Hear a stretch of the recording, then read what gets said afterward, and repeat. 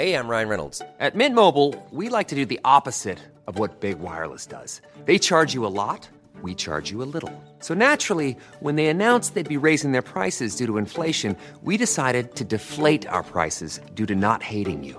That's right. We're cutting the price of Mint Unlimited from $30 a month to just $15 a month.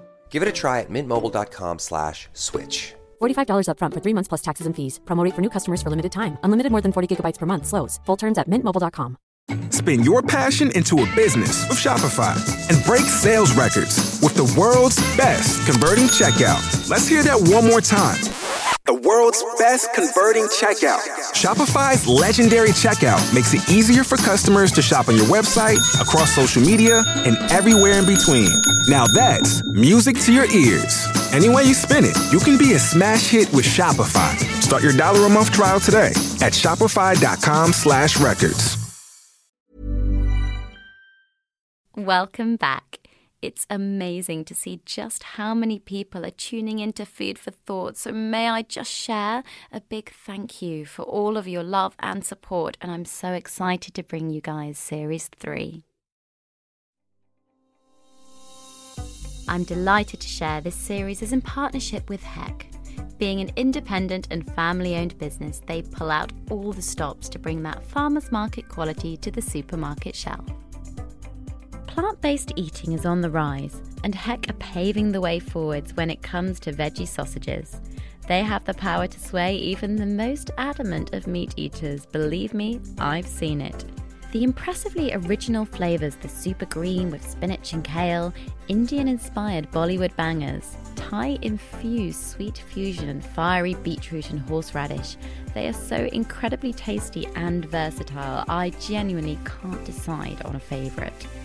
The range can be found online at heckfood.co.uk as well as in all major supermarkets.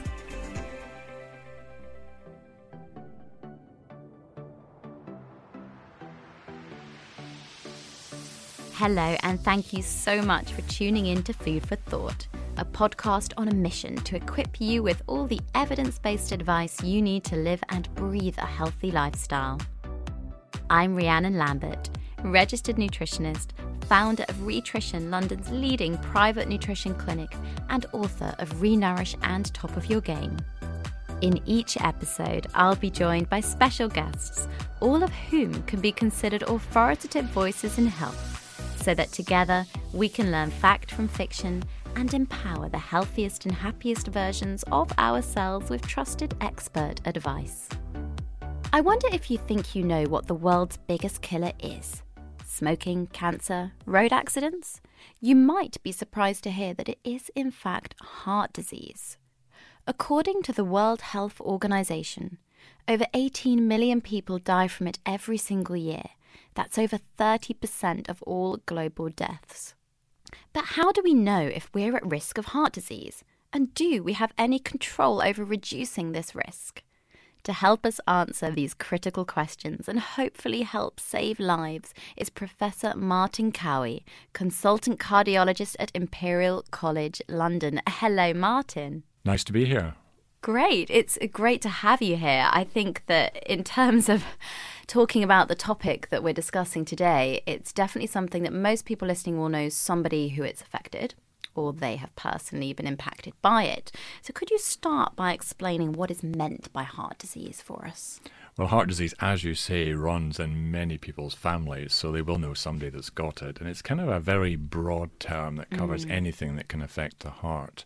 But the particularly common form in the UK and in European countries is furring up of the arteries going to the heart. So lots of different terms for that, but it can lead to a heart attack, can lead to the need for a bypass operation. It can give you angina, which just means chest pain when you're exercising. So that's really what most people think about as heart disease. Yeah. But other people bandy around terms like cardiac arrest, which actually just means your heart stopped. So that's a different thing. It's quite serious. Pretty serious if it's not restarted. Yes. And then heart failure, which is when the heart doesn't pump properly and you're a bit breathless with that. So lots of different terms, but heart disease generally furring up of the arteries. Yes, I think that you're right. That's what most people would look at it for. And could we discuss maybe what happens when somebody is suffering from this, for instance, or any one of those symptoms? Is it raised blood blood pressure? How does that really work? Well, I don't want to scare people listening. No. But generally, furring up starts when you're a teenager. Oh. And then accelerates through life. And we know the factors that make it more likely you're furring up. If you're male, I'm afraid the risk is higher than if you're female, particularly until the menopause, but then women catch up.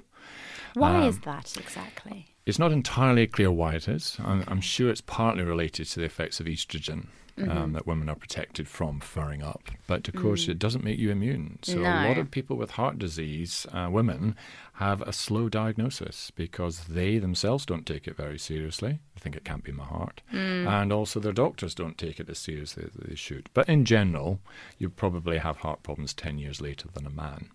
But coming back to your question, what other factors? So having diabetes also accelerates the furring up process. Not exercising and being very sedentary. And of course, we should classify as type 2 diabetes. But both type 1 and type 2 Really? So they both increase your impact. risk of furring up of the arteries, although it's a lot better now than it used to be, and I'm sure we'll go on to talk about the things we can do to change this risk. Being overweight, probably a small risk factor, not quite as bad as you think in terms of furring up the arteries. High blood pressure also, and high cholesterol particularly can fur up your arteries. Okay, so on cholesterol, I think it's obviously a heavily debated type of topic. There will be lots of people championing different kind of opinions when it comes to this, but I often hear people referring to cholesterol as bad. And we know that there's a different breakdown with LDL, so low density lipoproteins, or HDL, so high density. Could you break that down for us as well? I think Carol Voderman was the one that first talked about good cholesterol, Really? and bad cholesterol. Meaning the good was the HDL that sucks the furring up out of your artery, and the LDL is a bad cholesterol that furs it all up. But we all need cholesterol because it's a key part of our cells and our body, so we need some. But sadly, we've all got probably too much, and that does speed up the furring up process. Some kids are unfortunate enough to be born with extremely high cholesterol. So instead of the normal, let's say, being 3, 4, 5, they're born with a cholesterol of 10, 11, 12. And they actually have heart attacks as teenagers and very young adults because the cholesterol is just so high and so toxic. And is that a genetic component? That's a genetic thing. It's called familial hyperlipidemia, or FH. And there's a patient group in this country, in the UK, that's trying to raise the profile of that and also to help get screening for it. So if you've a very bad family history of heart problems, then you definitely should get tested for your cholesterol to pick that up. So good cholesterol, bad cholesterol, it's about trying to get the balance in the right direction. And I've just realised I forgot to mention one of the most important things is cigarette smoking. Oh, of course. Whatever your risk factors are, cigarette smoking just is the whammy on top of all of that. So if there's only one thing your listeners hear from the whole of our podcast, please get help to stop smoking because it really accelerates the furring up process. Yeah, you'll hear all sorts of people. I think back in the day when cigarette smoking was obviously first coming around, people like, oh, it's good for the heart and all those kind of myths. Could it be further from the truth? Exactly. There's no good things about cigarette smoking from the heart point of view. No, exactly. So you touched on the topic of it could be genetic. Now, this is an interesting thing because I think a lot of people panic if they have, let's say, a blood prick in their local gym that will tell them they've got high cholesterol. What do they actually want to be looking for in that case? Because I know the over 40s in this country are kind of encouraged to go and get health checks. Yeah. So cholesterol is one of the risk factors for this. But, you know, if you have no other risk factors and your cholesterol profile between the good and the bad is not too bad, then you may not actually fur up very much at all, or it may not cause problems. It's about putting all of the information together. So I've tested all of these cholesterol kits. You can buy them in Boots. You just stab yourself and you look at the colour and everything. Good, you're okay with that. And that's fine, but it doesn't go quite far enough. So just knowing your total cholesterol is not enough information to be useful. So I think that's where having a check and somebody actually chats to you and puts it in context with your age and your family history and your other risk factors is really important. So it's a kind of an entry thing. At least you're interested, you're checking it. If it's sky high, of course, you need to have attention. But for most people, it'll be kind of in the what we call normal range, but that's normal for UK, which doesn't mean healthy. There we go. But you need to get some advice about what it means. I'm very happy with the fact that you touched on the kind of criteria being in the UK, because obviously it's very difficult to give bespoke information on a public health level, and we're always having to come up with something that is achievable rather than being optimally healthy, perhaps. Yeah, indeed. And if we're looking at things we can do that play a role, obviously diet is my bread and butter, let's say. Are there things that specifically can help us reduce our risk in diet? In terms of diet, yes, I think keeping a healthy diet is really important, but also keeping your weight under control. Most people tend to put on weight as they get older, and it's a gradual process. So they put on a kilogram or 2 each year, but after 10 years, it's quite a lot. After 20 years, it's a huge amount, and as you know, your metabolic rate drops, so you need to eat less as you get older. Many people don't adjust. All these depressing factors. And they become less active, and then they wonder why they're getting a little bit bigger as time goes on. Yes. Now, it is about balancing things and thinking about, okay, how can I improve things? And I always like it like a bit like an insurance policy. So it's never too late to start it, but you should always be investing in your future heart health. Yeah. So whatever you're doing, you can make some changes to improve that and reduce risk. And I think weight is quite a controversial topic as well, because how do you define a healthy weight? Now, there's people that argue that BMI isn't an accurate measure. You can be healthy at varying shapes and sizes. So how would you advise people to keep a tab on, this is a bit too far now? And would it be to tell them to make dietary changes immediately, like lower their salt intake perhaps? Or I think diet, as you know, is a long-term thing, and people get into habits, and it's quite difficult to change your habits, and you have to fit into your lifestyle, and most of it, there's lots of things we've got to achieve, and we're eating on the run, and we haven't got the time to do things, and we kind of know what we should be doing, but often don't do it. Yeah. So it's kind of trying to mix that in and just try and make healthier choices. It's a bit like exercise. You have a choice. You go into a building and you think, well, there's the stairs and there's the elevator. What am I going to use? That's a choice. It's a daily choice in my life. Easy to make these little changes. I think also for diet, and I'm sure we'll talk about it a little bit more, there are some easy things you can do which put you in a healthier direction. Yeah, it's interesting you mentioned that. I had a client this morning and we were discussing that she'd read somewhere that dairy is now very good for heart health. But then there's other people obviously that argue that it's still actually saturated fat is not great for heart health. There's lots of different media messages. Yeah. So in terms of giving patients advice in that area, could you firstly tell us what your view is on the whole? Is dairy good for heart health or not really? Come down to butter, cheese, milk? Yeah, I think, the old story that margarine was always better than butter, I think has been thrown out the window. Oh, yeah. And it's probably actually the opposite. So we know a lot more about it. What's sometimes worrying is that the media loves news stories and scare stories and get plastered all over the front pages. And then everybody goes, well, they said that last year, now they say something different, so nobody knows anything, so I'll just continue with what I'm doing. Yeah. But as you know, the basic messages haven't changed. And that is trying to keep your weight under control, trying to have plenty of fresh fruit and vegetables, and British people are not good at fresh fruit and vegetables, particularly Martin, men. It's terrible. Yeah. We're not getting our 5 a day. Not anywhere near 5 a day. No. Some people think chips is a vegetable in some parts of the country. Well, it probably is a source of vitamin C for some people, and that's an even more worrying topic, really. Yeah. I mean, you mentioned vegetables. What about fibre? Because I've always been told more fibre, better for the heart. Well, I think there's some evidence that fibre, and particularly oat-type fibre, can help reduce cholesterol a little bit, and that's important. So I think some fibre in your diet is good, more fresh fruit and vegetables. Try, and when you're having meat, if you like eating meat, not to make it always red meat, but white meat is probably better for you. Yeah. But having something once or twice a week is fine. What you don't want to do is become an obsessive about every single thing that you do, because, it's your life. You've got to get on and enjoy it. So when I'm seeing patients, it's very much trying to understand where they are at the moment.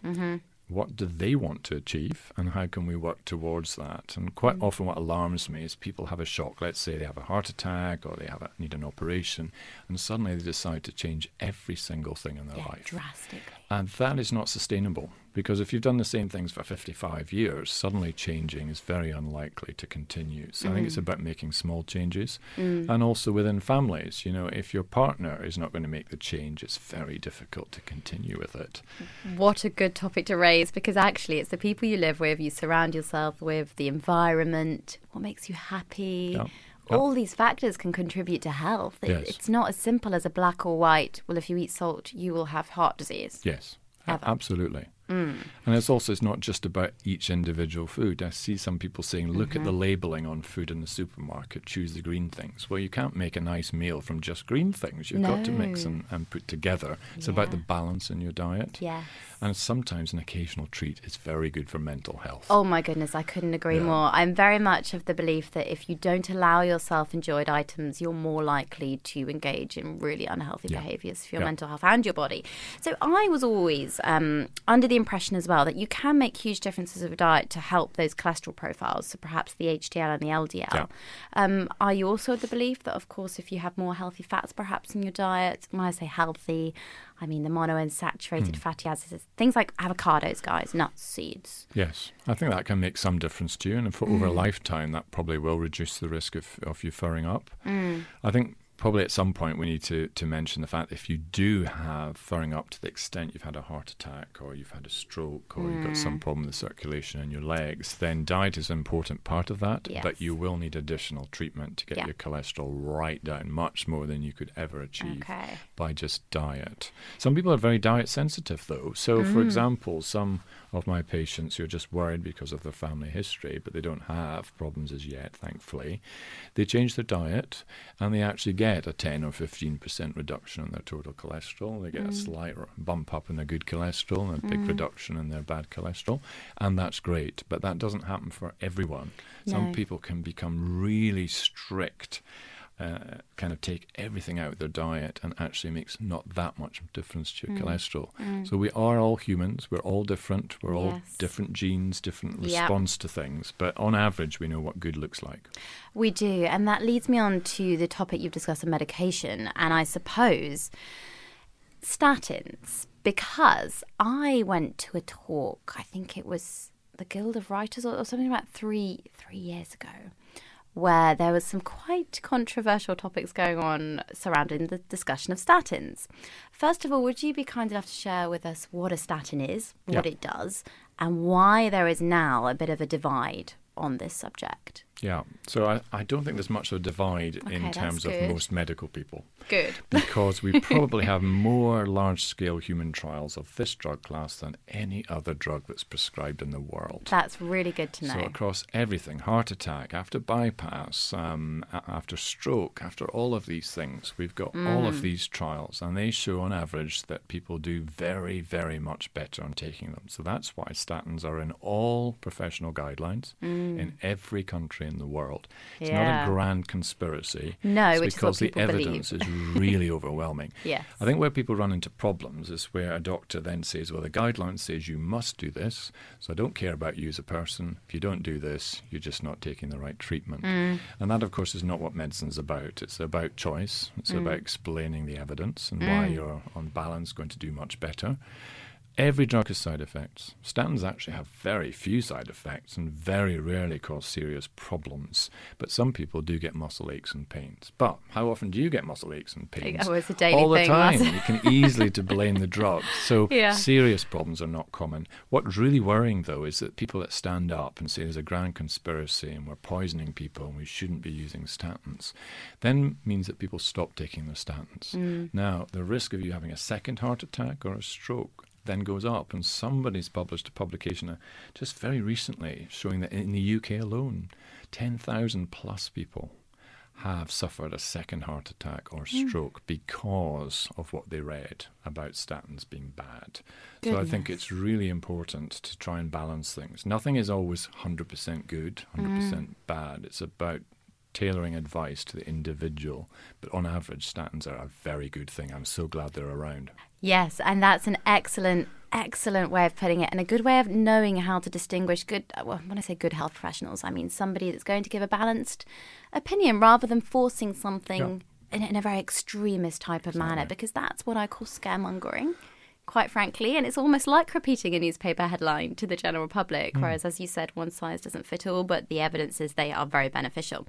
What about other kind of areas where heart disease can be treated? How can we treat it? So we've got statins. Yep. What about methods like surgery?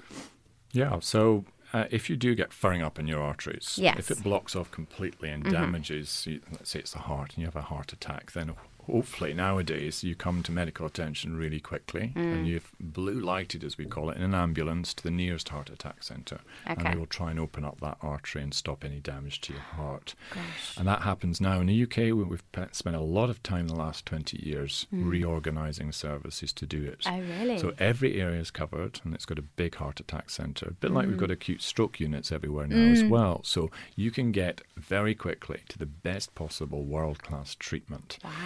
Sometimes people, of course, don't realise they're having a heart attack and the symptoms are not as classical as they might be. What would that look like if you don't really realise but there's something happening? I mean, the pain of a heart attack is, some people say it's not really a pain, it's just a heaviness in their chest, which is really unpleasant, and they can feel nauseous and sick. Then they think, well, because I'm feeling nauseous, maybe it's my stomach. Well, it could it's be not my anxiety, heart, or I don't want to bother anyone. And they play it down. Even doctors are not very good at recognising a heart attack when it occurs to them. So it's obviously not, so obvious to many people.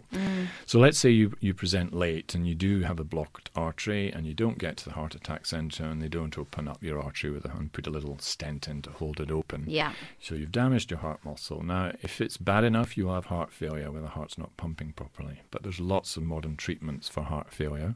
Lots of different drugs, lots of different pacemakers and different things. And also for people with heart failure, that specific problem, diet is also important because the more salt you have in your diet, the more fluid you retain, the more breathless you might come. So we do need to talk about salt as well as an important part of the diet. I would like to, actually, because it came up. I mean, this podcast is coming out on a different date, but once again, salt is in the headlines at the moment as well in relation to high consumptions of processed foods and red meat and that sort of thing.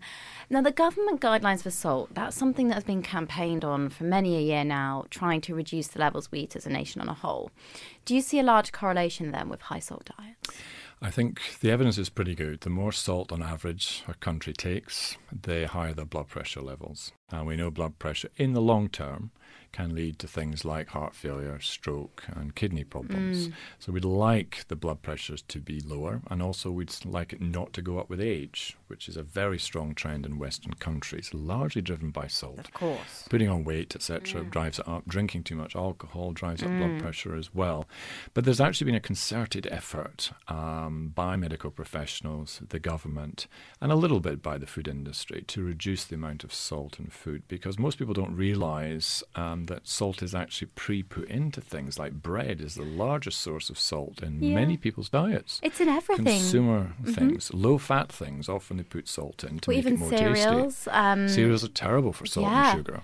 Frozen veggie burgers, sausages these days, marketed healthy items all contain salt. And there's also a difference between sodium and salt, which differs on a lot of labels sometimes. So, I mean, it's very easy to take more salt than you realise. It's not just about salt you add when you cook or on the table. That's the minimum, the minority of the salt. So I think people being aware of that, and also choice, bag of crisps once a month, nobody is going to drop dead because of that, are they? No. But if you take that every day as a part of your lunch, or 2 or 3 times a day, I know people. then, it's a big hit, but it's got all that salt in it. It's very easy to take the whole day's requirement of salt in one big hit. So I think we have to be careful of that. We are getting better. It takes a while to lose the taste for salt. So we're getting there, but we could do a lot better, that's for sure. I'm so happy you brought up that subject. I feel like salt had got forgotten about because everyone's so heavily focused on sugar these days, or perhaps plant-based diets in other remits. But salt has a huge impact. We actually have another podcast recording that everyone listening should check out on the current government kind of guidelines around salt and sugar and fats and that kind of thing. But it's very important for your overall health. And I've obviously watched you, Martin, give various different types of lectures, and you have given so many, and something that you often touch on is an aging population, which you've just said as well. How is the increasing life expectancy of the UK now impacting these figures? We're all living longer, aren't we? Which is great success. I don't know about you, but I'm quite keen on living quite a long life. And a healthy, ripe old life. So it's about that. So there's lots of good news here. And our diets are better. The smoking rates are also much better than they were. We've got better health services. It's completely different. I think the NHS was set up in 1948, just after the Second World War. At that time, average life expectancy was 65 for a man. It's now 79. 60's young now. Absolutely. Yeah. So it's completely changed. So we have to think about a long life ahead of us. The good news is, from heart point of view, at every age, we're lower risk than we used to be in the Amazing. UK. So that is really good. But of course, we live a lot longer. And age, I'm afraid, brings all of these problems with it. So as you get older, there's a higher risk. And of course, you've survived infection because it's been treated. You've survived cancer, maybe. It's been treated now with modern drugs. And you're living into the age group where the furring up process can cause a difference. Yeah. And of course, the other big thing is dementia, Of course. which is often triggered by furring up of the blood vessels to the brain. Interesting. So that's a really difficult challenge. But we think that if you have a lifetime of good control of your blood pressure, of your cholesterol, of the furring up things, the risk of dementia is also lower. So I think that's a really important point to remind people about. I didn't know that. So there's a large kind of correlational link between dementia and heart disease. Yeah, vascular dementia is still a very common cause of failure of your brain as you get to the end of your life, which I think all of us would like to avoid for anyone. Well, how are we going to be able to cope with the amount of treatments? I mean, as we get older, the strain on the NHS is getting bigger and bigger. Do we even have the ability to cope at the moment, or are we I think we do actually a Okay. good job. Yes. And I think we've got one advantage in this country is that everybody is covered by the safety net. So you get treatment. It's hard to remember in the UK what it was like when actually you needed to have money to have treatment. Some countries in the world, that's still the same. Thank God that's not the case. We're So the very NHS fortunate. is there. I think a lot of us, though, it's working in partnership with people. The health service is not going to solve all your problems. It's there to pick you up if something nasty happens to you. But actually, a lot of this is about your own choices as you go through life and establishing healthy things for your physical and mental health. GPs are there, as are hospitals, to help give you advice. But also, it's not just the GP, it's the dietitian, it's the practice nurses, lots of people around. And then, of course, it's just educating the public about what good looks like and making it fashionable to be healthy. We can't pin the onus on one person, like you said. And the difficult thing that I hear a lot is, I don't care, I want to eat whatever I want, or I want to live my life the way I want. But actually, I mean, fair enough. And this probably is a little bit of a moral ethical, tricky discussion. But surely every single person has a responsibility for their health, not just for themselves, but if they then in this country intend on using the NHS services, there must be a knock-on effect here. Yes, well, there is. And of course, it's always, as you say, a difficult debate. But I mean, the Chief Medical Officer at the moment, James Sally Davis, I think gets it right in terms of tone. She said it's our responsibility as a health service to give people good information. Yes. And then, of course, it's up to them to choose what they want to do. Of It's not a course. nanny state, but No. our job is to make sure that people do know what's happening. But I take your point. I never say to my patients, you must never, never, never, never. You know, a whole long list of things that give you pleasure, I'm going to tell you to stop all of them. Oh, it would That's just not they going to wouldn't work. do it. It's No, not going to it's work. not So you happy. have to say to them, what's achievable? And often that's not actually the person, it's their partner that actually helps that happen. Yeah. Cigarette smoking, often an example. Somebody will say Okay. to me, I've got a very stressful life. Yes. The only way I get through it is by cigarette smoking. And I say, well, you know what? Everybody has quite a stressful life. Yeah. And we've got things to help you stop smoking.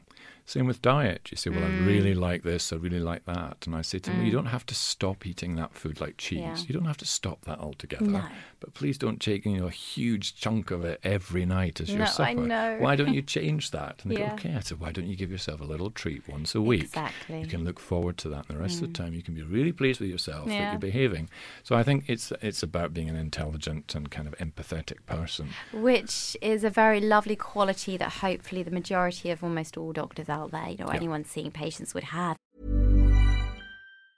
As a person with a very deep voice, I'm hired all the time for advertising campaigns. But a deep voice doesn't sell B2B, and advertising on the wrong platform doesn't sell B2B either. That's why if you're a B2B marketer, you should use LinkedIn ads. LinkedIn has the targeting capabilities to help you reach the world's largest professional audience. That's right, over 70 million decision makers all in one place. All the big wigs, then medium wigs, also small wigs who are on the path to becoming big wigs. Okay, that's enough about wigs. LinkedIn ads allows you to focus on getting your B2B message to the right people. So, does that mean you should use ads on LinkedIn instead of hiring me, the man with the deepest voice in the world? Yes. Yes, it does. Get started today and see why LinkedIn is the place to be to be. We'll even give you a $100 credit on your next campaign. Go to linkedin.com/results to claim your credit. That's linkedin.com/results. Terms and conditions apply. Ryan Reynolds here from Mint Mobile. With the price of just about everything going up during inflation, we thought we'd bring our prices down. So to help us, we brought in a reverse auctioneer, which is apparently a thing. Mint Mobile Unlimited Premium Wireless. How to get 30, 30, bit to get 30, bit to get 20, 20, 20, bit to get 20, 20, bit to get 15, 15, 15, 15, just $15 a month? Sold! Give it a try at mintmobile.com/switch. $45 up front for 3 months plus taxes and fees. Promo rate for new customers for limited time. Unlimited more than 40 gigabytes per month. Slows full terms at mintmobile.com. Spin your passion into a business with Shopify and break sales records with the world's best converting checkout. Let's hear that one more time. The world's best converting checkout. Shopify's legendary checkout makes it easier for customers to shop on your website, across social media, and everywhere in between. Now that's music to your ears. Any way you spin it, you can be a smash hit with Shopify. Start your $1 a month trial today at shopify.com/records. When you mentioned cigarette smoke, can we just discuss how that affects the heart? So it's the chemicals in the smoke, is it, that damages? Lots of things. I mean, cigarette smoke actually has about 1,000 different chemicals in it. The nicotine is a thing that's addictive. Yeah. It also makes your heart race and puts your blood pressure up. But the things that are really toxic are all the tar type things, the kind of complex hydrocarbons that you're inhaling and putting right into your lungs, right into your bloodstream. Within seconds of the first puff, your blood will be thicker, more likely to clot, more likely for you to have a heart attack, all of those issues. Whilst you get the nicotine hit, all of the other things are also kicking in. So it is very addictive, though. Nicotine is one of the most addictive chemicals. So I always say to people, I do understand it's not a question of willpower, not at all. This is really a very addictive habit, so you need help. And now we have ways of replacing the nicotine.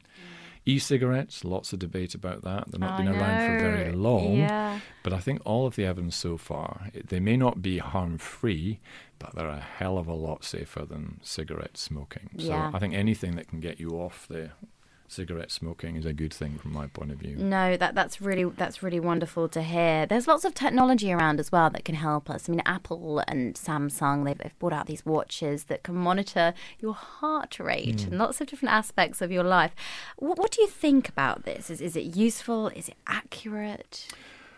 Well, I think anything that increases people's interest in their own health and the state of the heart is good. I think this is a journey, so technology is finding its space. It doesn't want to worry people. On the other hand, if it flags up a problem earlier, that's got to be good. Yes. Doctors are often in two minds about it. They worry about getting swamped with a whole lot of worried well, as they would call it. Yeah. On the other hand, if you get somebody flagged up that has a dangerous heart rhythm that might lead on to stroke, if that gets picked up by an Apple Watch or whatever technology early, that's fantastic news. So it's a kind of journey of discovery about tech. I say it's a democratization of healthcare. So instead of you having to come to me and my equipment at my convenience, it's kind of rolling out. So it's kind of more, it's your health, it's your technology, it's your wearable, but we have to then integrate the information in a way that makes sense. Well, it's a double-edged sword because then how do we cope with the capacity of more people being aware? Yes. But I think that the big tech companies are aware of this and they're going quite cautiously.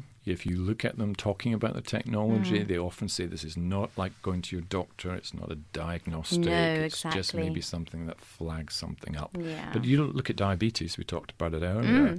It's great to see. Theresa May had this patch on her arm. And because everybody saw that she had the patch on the arm, it was then made available across the whole NHS to certain types of people with diabetes. Wow. They can monitor their own blood sugar without jabbing themselves anytime they like, just by moving their phone over the little patch. Oh my goodness, and amazing. they can then adjust their insulin and their insulin pumps.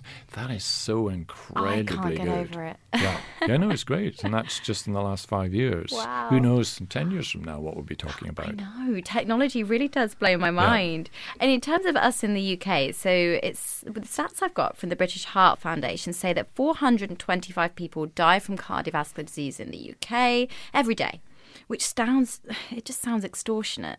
So how does the UK compare to other countries? Well, in a very British way, it's kind of middle of the pack. Okay. So we're Standard. a lot better than countries. Former Soviet countries have got a terrible rate of heart disease, and it's bad diet, too much alcohol, lots of stress in that period of going from communism into the capitalist world. Terrible rates of heart disease. Places though like France and the Mediterranean have lower rates, always had. Well, But we have our Mediterranean diet. Our rates have been coming down since the 70s. Okay. So we're no longer the sick man of Europe. Yay. We're kind of middle of the pack, but a lot better than we were. Okay. So I think it's really important to realise that we have made a huge amount of progress. Yeah. And that is good. And that's because our diets have changed and smoking rates have gone down and we're more active. It's lovely. So it's good to see that. What I worry about slightly for the future is all this screen time with young people, and I mean toddlers upwards, where actually they're getting tuned into a very inactive life, where you just worry about their habits that they start in their life, about how much exercise they do and how much activity. So we'll see how that goes. Childhood obesity is a big problem. Martin, across that is many a parts of the whole world. other podcast. I mean, Yes. we could talk for several hours. My actual master's degree was in obesity. Okay. And something I'm extremely passionate about is trying to help the future generations. Yes. Oh, I'm so happy I'm not a child in this day and age with social media and technology. But the World Health Organization also refers to socioeconomic kind of status being a risk factor. So obviously there are different discrepancies in the UK for heart disease, with the most deprived areas of England being 30% more likely to have high blood pressure. I mean, how can we change this? What do you think it is? Is it the city, the infrastructure? I think it's a huge number of different factors. I think there's always been a gradient, a kind of difference between wealthy versus less wealthy people in terms of vascular disease, heart disease. It relates partly to lifestyle issues. Now, when you say lifestyle, it's like smoking, it's like diet, but it kind of gives the impression it's about choice. Sounds trendy these days, It's less about choice. If you have a very stressful life and no money to spend, then you end up having to feed your family with very inexpensive, rapidly available food, which tends to be full of salt, full of fat. But what are you supposed to do if you're 17 stories up a tower block and you've got no time and very little money? It's not really about choice at all. No. It's about availability and how much you have to spend on things. Very easy to have, an expensive salad and a small glass of Chardonnay if you've got no job to do and you've got plenty of time. So I think it's less about choice and more about what you're forced into. But that's not an excuse to not do anything about it. No. I think it is possible on any budget to make healthier choices. I agree. And to invest in your family's future. I think for all of us, we want our kids to have a better life than we've had. And so wherever you are, you can make healthier choices. But let's not blame people, because it's not really choice for many of them. I'm so glad we've kind of reiterated that. I hear it all too often. It's very easy for someone to point the finger of blame or label somebody with a certain disadvantage or advantage. But actually, we're all dealt a card in life. And it's how we go about dealing with the card that we get. And ultimately, we can probably make differences. We've just got to want to do it as well. We've got to encourage people, I think, to want to help their children and want to help the future generations. And education has to also come not just from the government, but from the home, as you say. So many different factors there. I know there's not a one-size-fits-all, but eating on a budget. Now, I'm going to talk about this a little bit very quickly because you can do it. Frozen food, tinned foods, packeted goods. Actually, now there's so many healthy varieties out there and you can bulk buy things. But media headlines don't help when they say things like carbohydrates make you put on weight. Whereas actually, if most people invested in some good whole meal kind of pasta, brown rice in the house, they'd be fine. Yes. So there is a big difference now when we're looking at the different accessibility and the variety of foods. But to support the notion that there's no one size fits all, there is emerging research suggesting genetics affect the way our bodies respond to certain foods. Have you heard of this? Because obviously you said at the beginning, cholesterol is also genetic. Yes, so cholesterol is very genetic, and different components of your circulating cholesterol are influenced by that very strongly. So we mentioned, this familial hyperlipidemia, which there's campaigns about, where you're born with a sky-high cholesterol, and that's really got to be picked up, and then you can get treatment for that. And that doesn't have a link to perhaps the parents' health status? It's just complete... It's genetic, so you'll have inherited the genes from your parents. That's so tragic. But But similarly for, I'm Scottish in origin, and in Scotland many men consider it their birthright to die of heart problems. Their grandfather did, their father did, and so they think, well, I'm not surprised I've got heart problems. Everybody in my family's got heart problems. And that's kind of like, I can't do anything about it. Attitude is something people are now having to break and say, actually, whatever genes you've been given, you've got choice, and you can pick things up early, you can make healthier lifestyle choices. I'm actually a good example of that. Really? Every male member of my family died young of heart disease. And even my own father has his own battles with it. So yeah, you know what I'm talking about. I know exactly what you're talking about. Very close to home. But do you think we could be making nutritional recommendations that are tailored individually? Is there more we can do there? I think we will be. Yeah. And the whole of medicine is becoming more personalised. So it's less about, let me try and put you in a kind of category or a box and describe you in a certain way, but more looking at you as an individual and saying, okay, these are your genes, this is your environment, this is your choices. How do we improve things, and where should we target your efforts? Rather than worrying about something that's not going to happen, where should we target it? So that's the dream. I think in terms of heart health, actually, we don't really need to know much about your genetics. We know what the factors are, and they apply to everybody. So actually a healthy lifestyle and healthy diet recommendations really cover the board. It's the same non-kind of, I'm going to say sexy sell, because it is a balanced, healthy lifestyle with everything in moderation that we should all be preaching. And on that note, we have lots of questions from followers. Super. So people that want to ask you for your expert advice. Now, obviously, it's very difficult to give bespoke advice over a podcast, but we will see what comes. Poppy has said, should I be opting for low-fat or full-fat yogurt in the supermarkets? I never know which one is healthiest, especially because now they've changed again. They're not all full of sugar. Yes. So I think dairy is an important part of the diet for us all, and it's about the amount that you're taking, and then just looking at the other elements of your diet. But yogurt's very nice. It's great to cook with. It's great to use to other things. Oh, it's about so good quantity. in a curry, isn't it? Yeah, exactly. So you're the expert in that reality. So you can give people advice about that. So for me, it's much less about thinking of foods as either bad or good. It's about the balance of that and putting together a tasty meal that you want to eat and not too much of it. So I think most of us, actually, it's about cutting down the quantity rather than making huge changes to the types of food that we eat. Couldn't agree more. Quality and quantity, Poppy, of your diet. And we don't know what your whole diet is like on a whole. So actually, you could be benefiting immensely from having some full-fat yogurt in your diet. I wouldn't worry too much about that. It's what you do every day that counts really over the long period of time.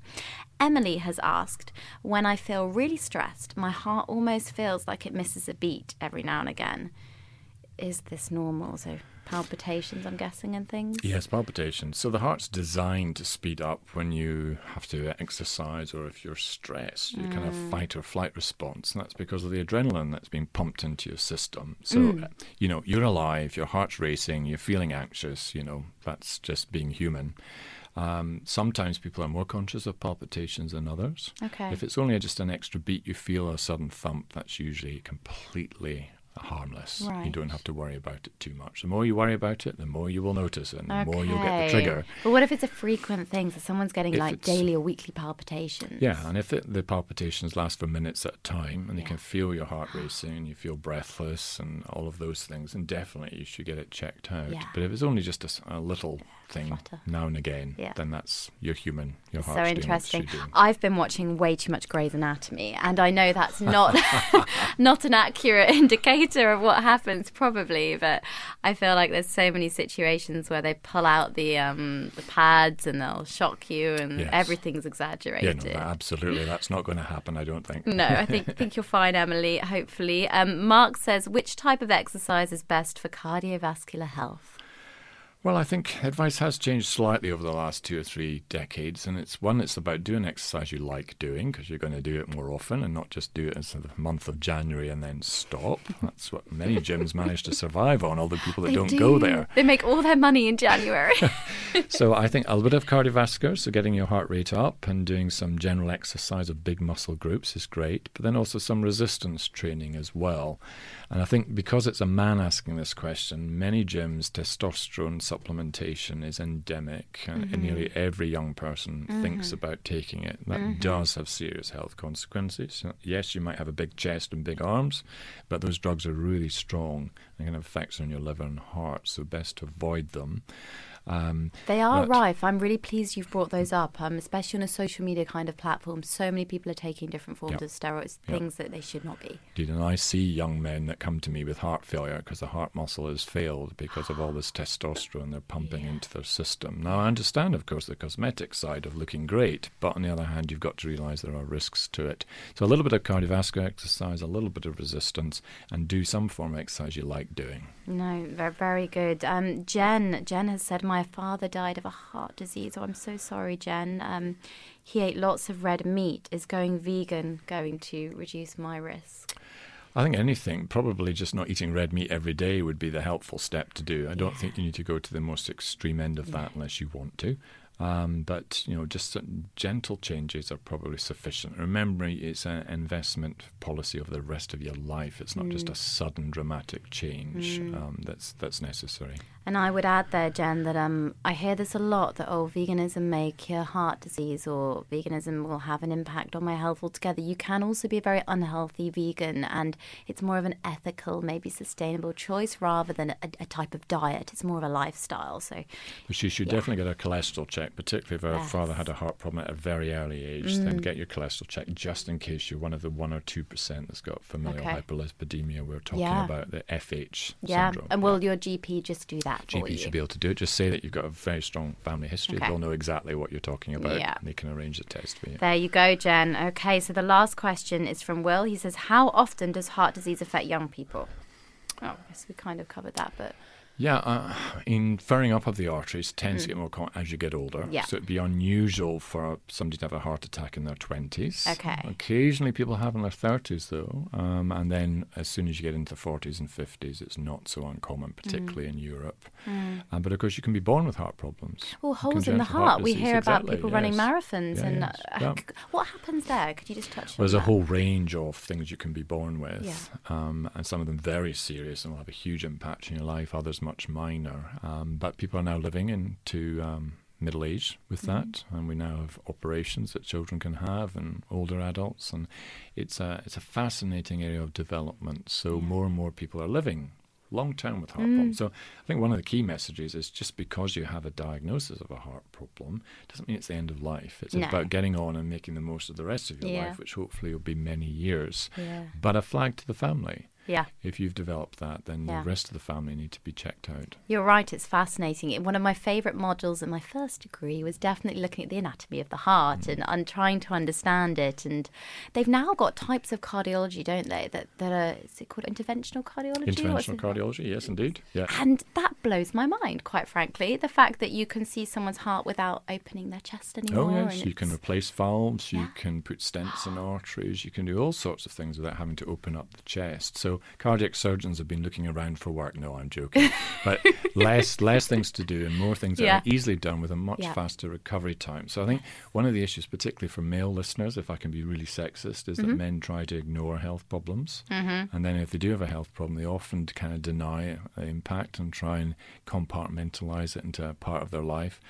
You don't need to do that. There's lots of things that can be done, and the whole aim is to get you back to an even more active and fitter life than you were before. So often it's a good sign to know about it so you can make changes for the future. Wonderful. Well, wonderful answers there for you guys. Now we're going to be moving on to my favourite part of the podcast. So this is called Fact or Fiction. Now, are you ready? I'm ready, braced, shall I say? Let's see how we go. Okay, so if you answer as quickly as you can, fact or fiction, and we do allow people to expand on each answer.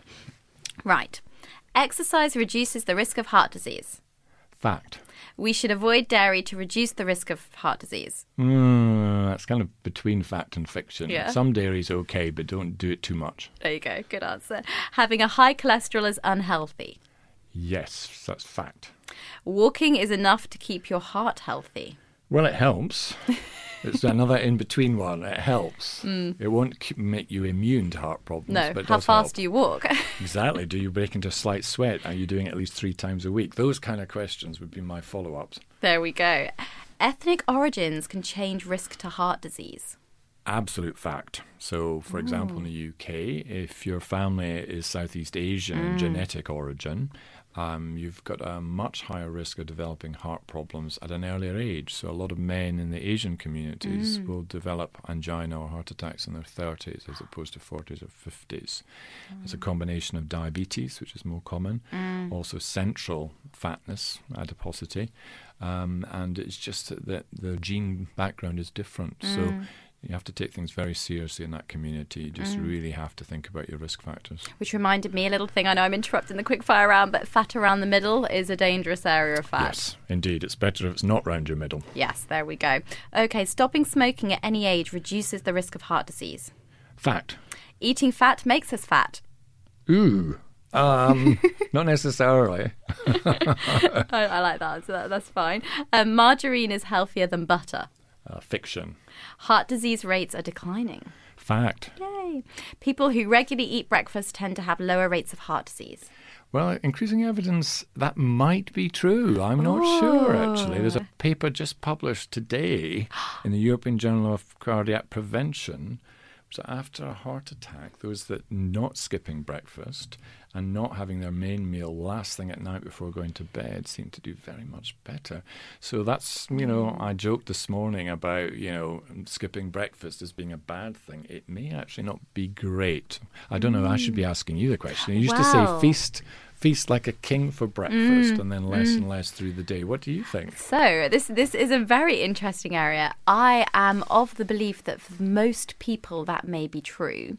However, of course, everyone is unique and some people will thrive off not having breakfast in the morning. It depends on their kind of lifestyle and day-to-day thing. But we also know that people that eat breakfast adhere to healthier habits in general, which is something that we can't just deny. Be a marker of that, yes. And for some people, it's their main source of nutrition in the day that they'll be getting in is early in the morning. So, and especially for children, we're having this debate as well that actually children have a much higher energy requirement than adults. So they need to be having their 3 meals a day. Some breakfast, yeah, absolutely. So there we go. So that nearly wraps up this episode. But as with every guest, we finish with a food for thought. So mine today. With heart disease undoubtedly the world's biggest killer, it is important that along with regular exercise, we make an effort to include healthy heart foods as part of our diets. And as we've touched on, there is no black or white with foods. We know that it's overall things that make a difference, not one item. But this does include lots of fruit and veg as they provide vitamins, minerals, antioxidants, things that help protect your heart. And as a nation, we do eat too much salt, which we have discussed a lot. It can have such an adverse effect on our health. And with 75% of the salt we eat already contained in the food we buy, try swapping salt for spices when it comes to flavouring your foods at home. That can also be an option there. It's advised to eat 2 portions of oily fish a week since they contain omega-3, which may have benefits for heart health. In fact, I'm going to interrupt my food for thought there and pull you in. Have you heard about the links between omega-3 and heart health? Yeah, there's been a long history of doing studies of that. And I think the consensus is that omega-3 is good for you and oily fish particularly good, but avoid it when it comes in laced with oil or whatever it is. It depends how you buy it. Yeah. But yes, and there's even been a big study now of supplements with omega-3 which suggests that there may be some heart benefit to it. So I think the dietary advice is oily fish twice a week. It probably is very good advice. Okay, there you go. Because remember, some of this can be bought in really affordable tins. So try to stick to the healthy types, like we said, in water as opposed to sunflower oil or brine. So you've got the real deal there. However, some things now are not classified as oily fish. Tuna is no longer a source of oily fish, we've now been told by the government. Very disappointing. I love a tuna steak. But we should also be eating more fibre. So since the vast majority of us do not consume the recommended 30 grams a day, fibre may also help to keep us full and healthy.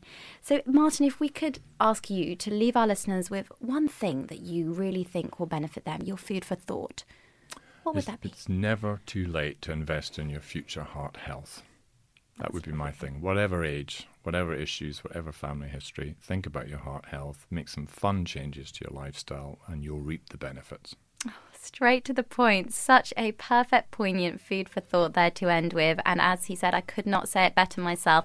Thank you so much for coming on the podcast today. Great pleasure. Thank you. Thank you so much for listening. It really is heartening to know there's such a craving to hear from expert voices in a world full of confusing advice. If you enjoyed this episode, you'll love what's coming next week. So make sure you click subscribe to be the first to hear it. And please do leave a 5-star review. It really does help to get our podcast out there and hopefully help more people. So we'd really appreciate it. For more information about my Rhitrition Clinic, books, healthy recipes, events, retreats, and so much more, please visit rhitrition.com, subscribe to my newsletter, and follow me at Rhitrition on Instagram, Twitter, Facebook, and YouTube.